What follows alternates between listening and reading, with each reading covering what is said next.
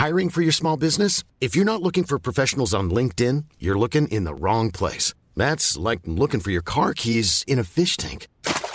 LinkedIn helps you hire professionals you can't find anywhere else, even those who aren't actively searching for a new job but might be open to the perfect role. In a given month, over 70% of LinkedIn users don't even visit other leading job sites. So start looking in the right place. With LinkedIn, you can hire professionals like a professional. Post your free job on linkedin.com/people today. Ryan Reynolds here from Mint Mobile. With the price of just about everything going up during inflation, we thought we'd bring our prices down. So to help us, we brought in a reverse auctioneer, which is apparently a thing. Mint Mobile Unlimited Premium Wireless. How to get 30, 30, bit to get 30, bit to get 20, 20, 20, bit to get 20, 20, bit to get 15, 15, 15, 15, just $15 a month? Sold! Give it a try at mintmobile.com/switch. $45 up front for 3 months plus taxes and fees. Promo rate for new customers for limited time. Unlimited more than 40 gigabytes per month. Slows full terms at mintmobile.com. Spring is my favorite time to start a new workout routine. With the weather warming up, it feels easier to get into the rhythm of things. Whether you have 20 minutes or an hour for a Pilates class or outdoor guided walk, Peloton has everything you need to help you get going. Get a head start on summer with Peloton at onepeloton.com. Girl, real talk. This whole "it's a new year, time to reinvent myself" trash is not the vibe for 2024. You can find someone who loves you for you, as you are. You don't need to read a stack of self-help books, only eat sad salads, or start meditating at 5 a.m. to be ready for dating. So yeah, my advice is to download Bumble and find someone who embraces you the way you are right now. Let me know how it goes. Say goodbye to your credit card rewards. Big box retailers, led by Walmart and Target, are pushing for a bill in Congress to take away your hard-earned cash back and travel points to line their pockets. Senate Bill 1838 would enact harmful credit card routing mandates that would end credit card rewards as we know it. If you love your credit card rewards, visit handsoffmyrewards.com and tell them to oppose credit card routing legislation paid for by the Electronic Payments Coalition. The teleology of our lives became toward a crisis of some kind, which would allow then for a rebirth of some kind. The problem with that teleology is that it requires a crisis in order to be fulfilled, right? And so you can't have a comeback unless there was this failure of some sort. I'm Jordan Kistner, author of the essay collection Thin Places, and this is Thresholds, a weekly series of conversations with writers and artists about moments of epiphany or transformation that changed their lives and their work. A moment that they stepped across, like a threshold, into something new, and the way that experience changed everything they wrote afterward. I first met Greg Pardlo in graduate school. We were both studying nonfiction, and he was this kind of quiet, incredibly kind, thoughtful colleague and classmate. And one morning, we all came in for class and everyone was sitting around the table, and someone had read in the paper that Greg, had just been awarded the Pulitzer Prize for poetry. He hadn't even mentioned that he was a poet. The collection that won him the Pulitzer is titled Digest. And a few years after that, he published a beautiful memoir titled Air Traffic about his father, who was an air traffic controlman and a labor organizer who lost his job following the famous air traffic controller strike of 1981. The book is about that event and then all the ways that it and Greg's relationship with his father reverberated through their family life. Greg's work is published widely. He's the poetry editor of the Virginia Quarterly Review, and right now he's teaching for NYU in Abu Dhabi, where I caught up with him about writing, about sobriety, and about learning to commit to a process of transformation when you can't even begin to imagine how it will turn out in the end. I think my life boils down to two kind of before and after moments. One was the air traffic control strike when my father lost his job, and my family fortunes, as such as they were, dissipated overnight. And then me getting sober in 2011. in 1981, my father was an air traffic controller, and one of the, as you can imagine, in the 70s, one of very few African-American air traffic controllers. And he was also something of a social activist. And labor gave him an opportunity, the labor union gave him an opportunity to bring together his class and race,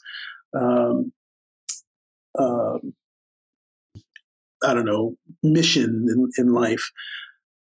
So he was active in the air traffic controllers union, and that activism filtered into our family life in ways that were foundational for me. It's kind of forming the landscape, my moral landscape. So I identified very deeply with not only my father's obviously racial politics, but his class politics as well. So when the Air Traffic Controllers Union went on strike against the federal government, and I guess to give a little more background, the air traffic controllers were largely did not require a college degree to get that job, and most of them men, in very overwhelming majority of cases, were otherwise would not have had as well paying a job as that if it weren't for the opportunity that the federal government created in hiring them. Or so went the logic of the federal government. Ronald Reagan, who was president at the time, very new president, he was inaugurated in January. The strike occurred in August. Felt that the air traffic controllers, who wanted, more regular hours, they wanted better pay, they wanted better working conditions, and had little success with previous administrations, at this point decided they were going to go on strike. They'd had enough, and felt like they were out of options. And so Ronald Reagan, now confronted with this strike, needed to make his bones, so to speak, as a gun, kind of straight shooting cowboy politician that he, sort of postured as. Rather than negotiate with the union, he fired 13,000 federal employees. And so what was nonetheless, despite all the, what the air traffic controllers felt, what was nonetheless a very good job was now no job with no pension, no benefits. And my mother was working, but my father was by far the breadwinner of the family. And so, we had this very particular image of ourselves as upwardly mobile, Black, middle-class family.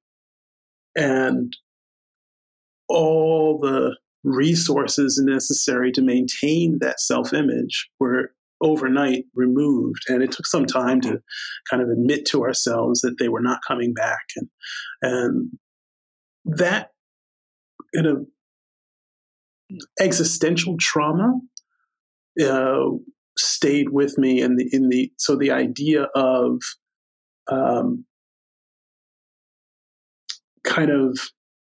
the way I've thought it through in the book was I began to look at these kind of moments of hitting rock bottom, so to speak, moments of transformation when something's got to give, and either the individual changes or is forced to change. And I'm talking about myself or members of my family. So it was a long-winded way of kind of laying the groundwork of how I think about this repetition compulsion. And I think in a way that narrative has turned up, bad penny like several times in my life, not only in the sense, in a very real sense, but also as in the way that I think about narrativizing my life, right? How do I tell the story of my life? And it has fit very comfortably in my imagination into a kind of story of repetition.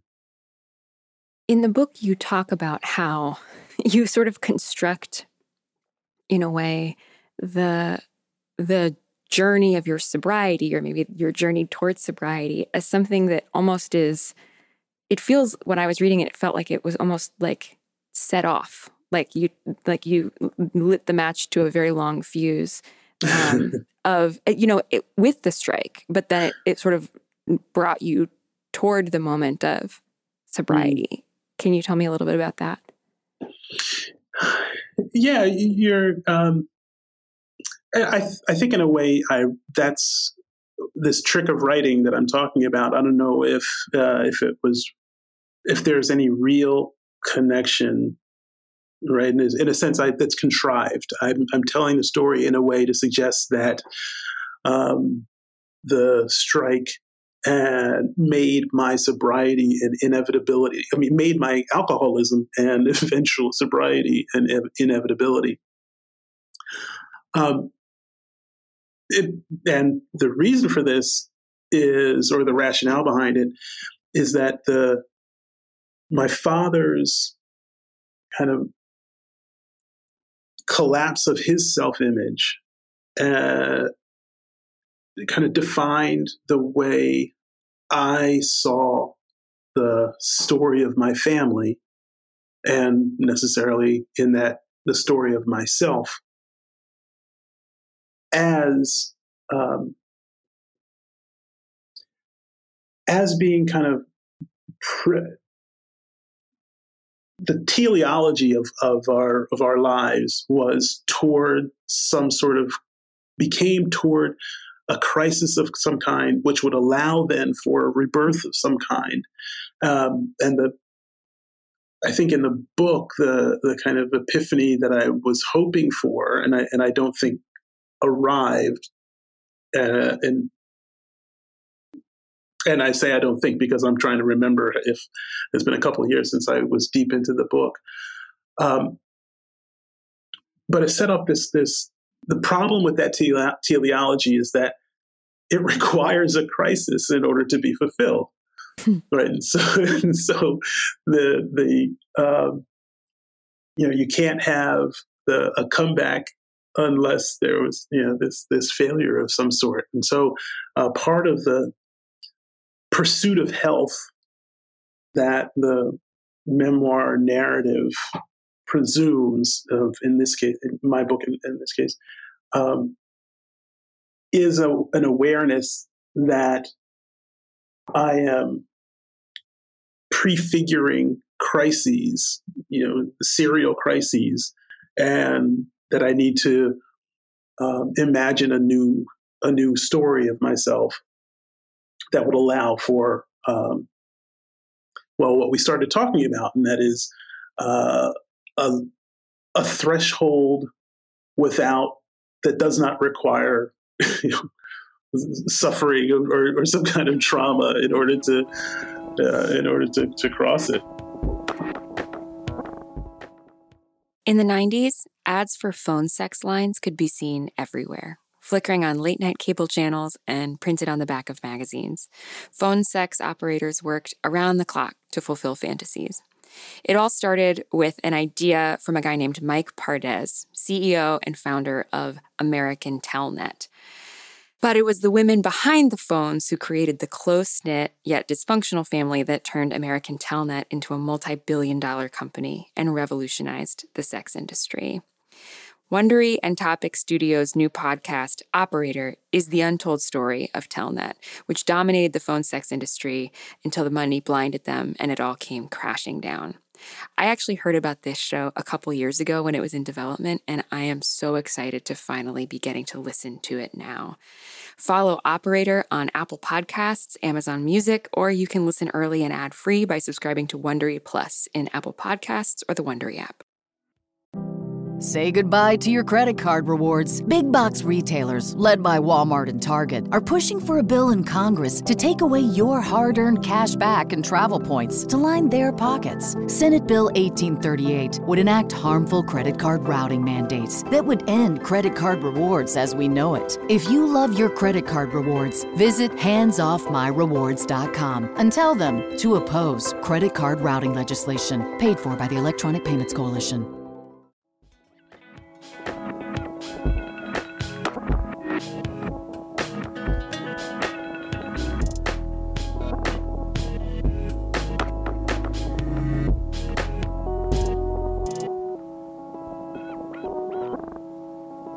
Did you experience sobriety at the time, as the kind of rebirth or productive, reincarnation post-crisis that you imagined it to be? Like, did you think at the time that you had reached the last one? No, that's a great question. No, and I think what that particular crisis taught me was that was the kind of falseness of previous crises, right? Because as I say, there's some crises like quitting my jobs or crashing my cars or breaking up with loved ones and relationships. These are all contrived crises, and I would enter into them with the anticipation of this rebirth afterwards, right? And so, there's this perpetual shooting myself in the foot. But the learning or the lesson of sobriety was that I could not imagine what was on the other side of it in order for it to be the threshold that it actually was. So do you mean I look back, like you literally, you truly couldn't, or you felt like you shouldn't? I think both, and I'm trying to figure out if there's a distinction there, because it wasn't the first time I had attempted to get sober. I think previous times that I tried to get sober, I would imagine when I imagined a life post sobriety, or post rock bottom, that process of imagining my life would cause me to get to drink again, because I didn't like the life that it was imagining. I didn't want that life. I wanted a life in which I could still, drink myself into oblivion on occasion. When I'm using air quotes there. So part of the necessary process was not imagining what was on the other side, giving up a desire to know what was on the other side. As I'm talking about this, I hear myself talking about the writing process very much, in entering into a poem. As soon as I try and predetermine, this is what the poem is going to say, it falls on its face, and there's a kind of faith that's that I've been, I don't know, toying with isn't the word, but kind of cozying up to. I don't know if it's a function of my age. I don't know if it's what it is, but there is I've been expanding my idea of what constitutes faith, and in that is a notion of trusting what's on the other side, and not needing to construct it imaginatively in my mind ahead of time. How does that fit in to writing for you? Like, how do these ideas map onto writing for you? Mm-hmm. Yeah, so I've been thinking about the writing, both in the macro sense and in terms of a career, and in the micro sense in the terms of, this project here. I think I don't like to take commissions because I don't trust the I don't trust the my ability to construct something that is not sort of self-serving in the end. So, in other words, if you ask me to write a poem about X, I will probably write a decent poem. I could do it. But I think in my mind there's a distrust of myself and my ego. And there's years of therapy. I'm kind of tender around the ego, and I think that's probably the biggest obstacle to my writing. I'm juxtaposing the ego and kind of what I'm calling now faith. And the ego needs to know what the outcome is, needs security, the security of knowing. The ego wants to decide ahead of time who the characters are, right? And we see this in life. The ego needs to presume to know who one is speaking to, let's say. The faith mind, and which is I am now imagining as the artistic mind, it lets go of the need to know, and very Keatsian, and sits in the indeterminacy. It sits makes itself comfortable with the mystery. And I don't know if I don't know how to make that if that's a practice, a part of my writing practice, but it's clearly a core part of my writing ethos. And I want to sit down to work and get the ego out of the way, however possible, so that I can be open to contradiction, surprise, play, delight, joy, sadness. And I think the ego doesn't want to experience any of these things. And it's various levels of needing to know too. So it's not just needing to know how the poem, let's say, if I'm writing a poem, how the poem's going to turn out. But it's needing to. It turns into, and I'm so embarrassed even to say these things, but it turns into, and I also recognize it's very common, imagining how it plays out. It's going to play out in social media. Imagining, what's the narrative going to be. Basically marketing the thing before I've even written the thing. And so it is a struggle, and I don't pretend to to have made any great headway with it. It is something I find very distasteful in my work, and so I'm hyper vigilant. Possibly to the point of overcompensation, But to your question, how do I get out of the ego?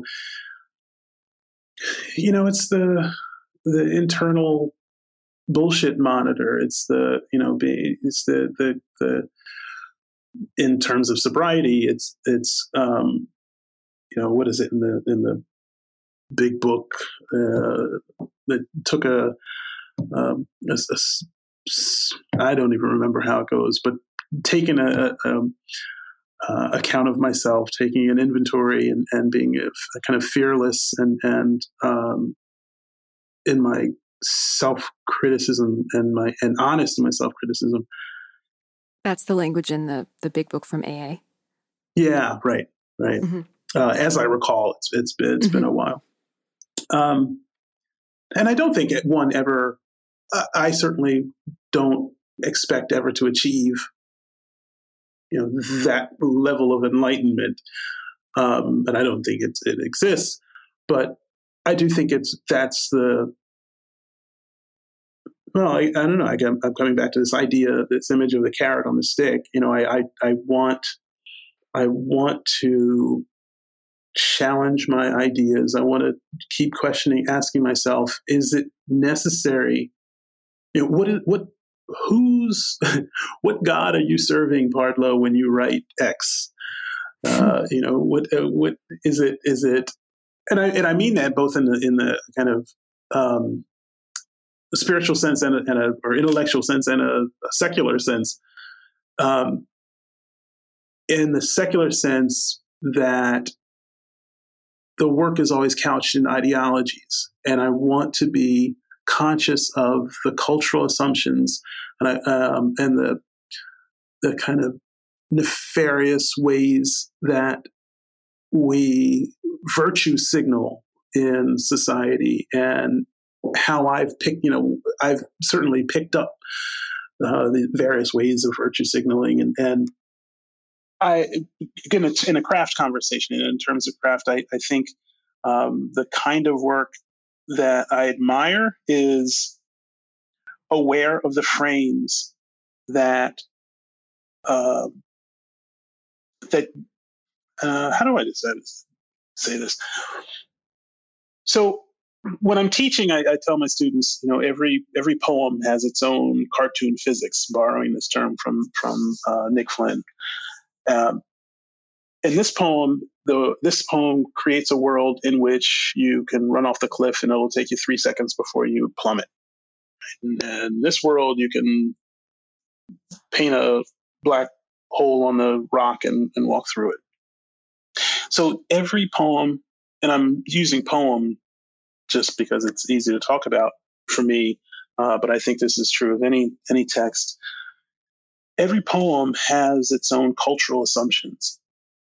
And I think growing up in an educational context in which I was aware of cultural assumptions that many of my classmates were not aware of, or, just because they could not see it, they had not been excluded from it in the way that I had been excluded from them.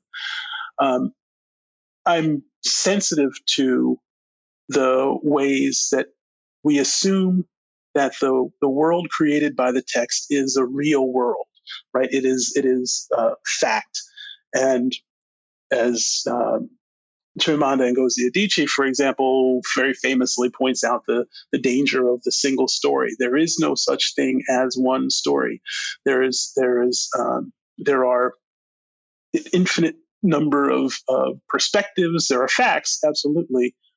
But the story itself is always a contrivance. It is always artifice. And so when I'm sitting down to write, I want to be as aware of the ways I'm protecting me, the author, Greg Pardlo, the ways I may be protecting my I character, as we recall from our beloved classes with Philip Lopate, how we may be contributing or complicit in imagining a world that will appeal to a reader's sense of security.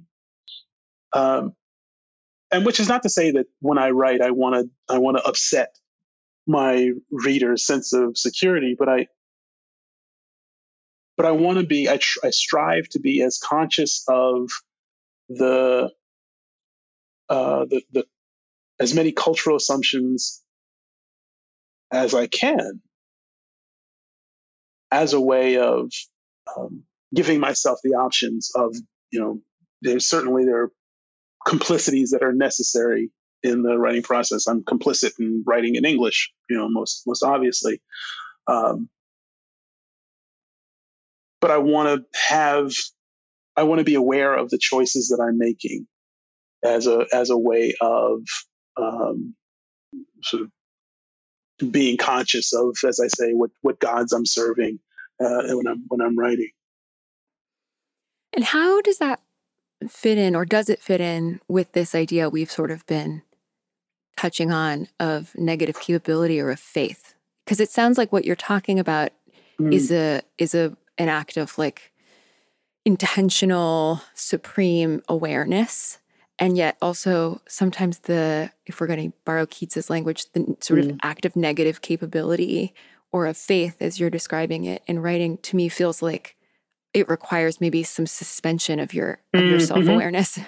Mm-hmm. Yeah. So I had a kind of defining conversation with a student once who reminded me, and I've had this conversation with many students, but this is a kind of archetypal conversation where the student says something like,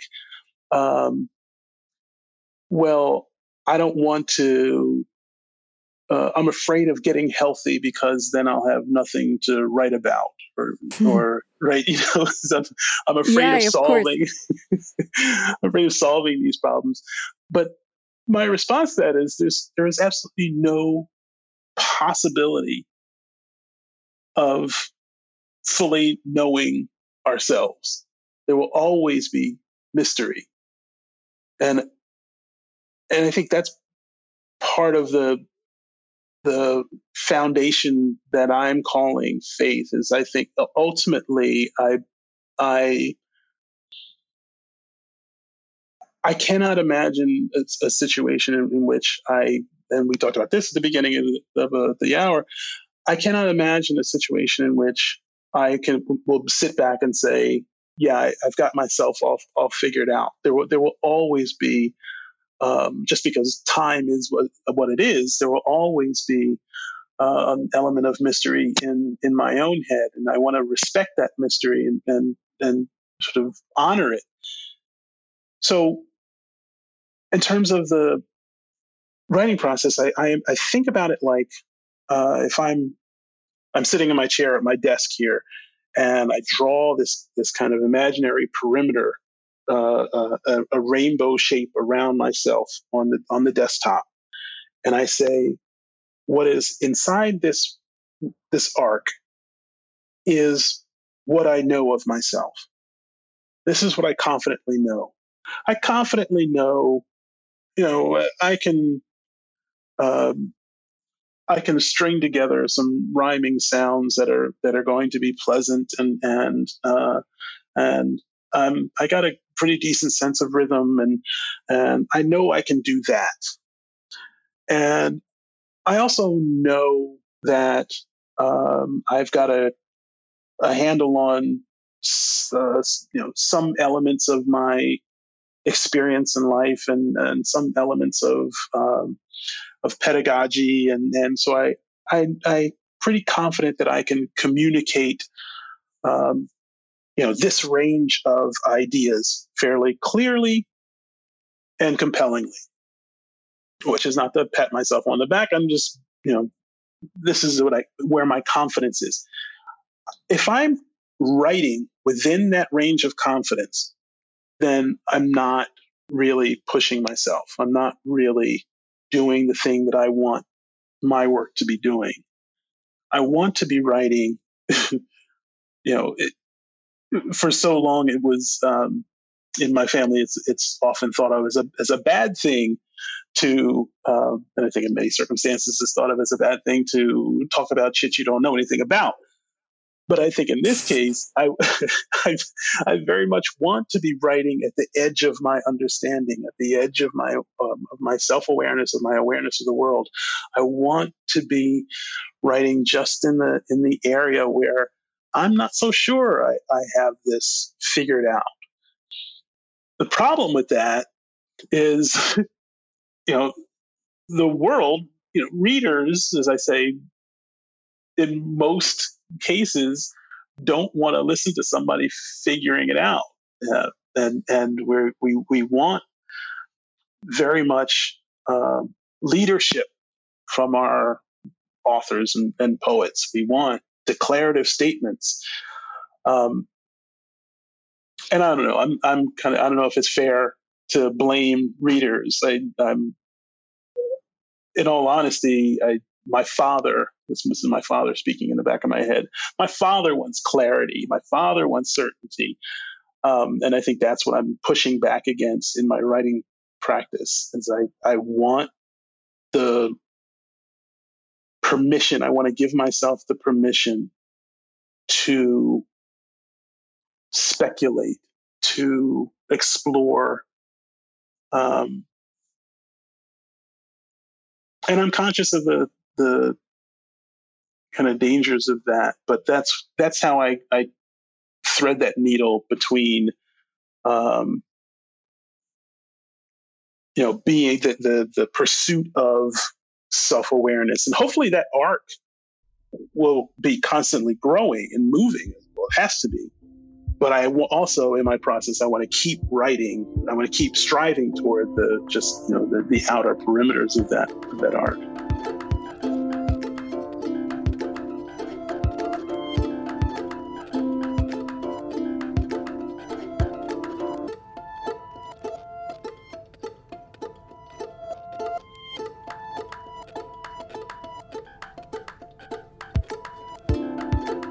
Was getting sober your first leap of that kind? It sort of sounded like that's what you were saying earlier, where it was your first sort of gesture of really making a big move without sort of on faith like that. And if the answer is yes, like, how did that open a space for you to really be able to do that in a new way in your writing? Well, the second part of that question, the first part is emphatically yes. The second part, I still don't know, and I don't want to know. What I do know is that the kind of surrender that was necessary, the continual surrender that is necessary in remaining sober and maintaining a sense of sobriety, which, not coincidentally, has everything to do with getting out from behind the ego. I can see things in my work that I couldn't see before, and I'm able to. I think that if I go back to my perimeter analogy, I think that perimeter was stagnant for most of my adult life, and it loosened up and became kind of pliable and living thing after post sobriety, and so I'm engaging with the world in a way that is certainly less rigid.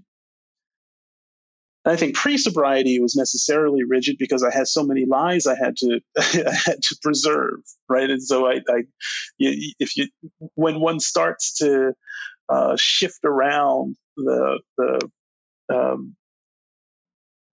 untruths, and then the whole thing begins to crumble. But I think what's benefited my work in sobriety is the allowing myself to live, to be in relation to I'm